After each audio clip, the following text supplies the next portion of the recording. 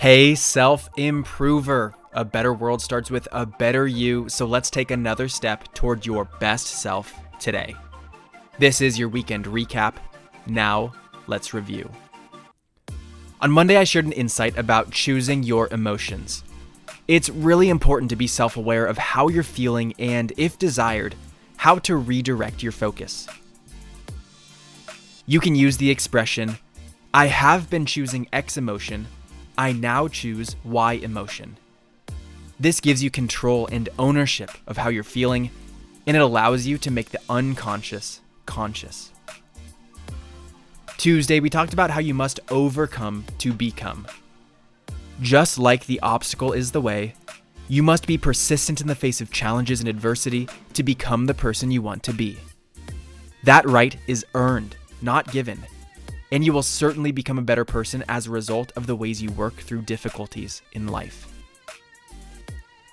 Wednesday, I talked about Greg McKeown's clarity paradox, which involves 4 phases.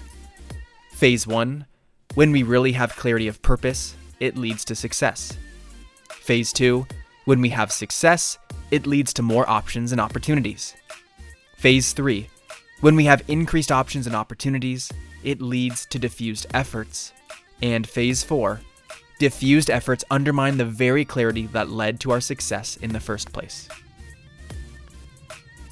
Thursday Positivity was a reflection on an encounter I had with a man at a gas station in the desert, and it proved to me that happiness is in the mind. Your experience is a result of the meaning you assign to it, which is your choice. When you add a brighter meaning to things, your life becomes a bit brighter.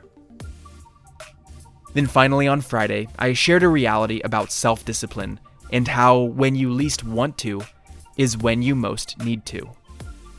When you overcome your temporary emotional state and follow through on your intentions, it leads to extra mental development within your identity and belief systems. I'm not saying it's easy, but I'm hoping you see the value in persevering when things feel the hardest. I'm Brian Ford, and you are doing the right things. Being consistent with your personal development and listening to this podcast is creating more ripples and benefits for you than you probably realize. So keep it up. And if you're new to the podcast, welcome to the family. I've shared thousands of episodes to date, but if you want to make up for a ton of lost time all at once, I've put together a resource for you that pulls some of the best episodes from the past and summarize what I've come to know as the 7 fundamentals to self-improvement. Click the link in the description if you're ready to accelerate your growth in that way. You grew today, let's do it again tomorrow on Self-Improvement Daily.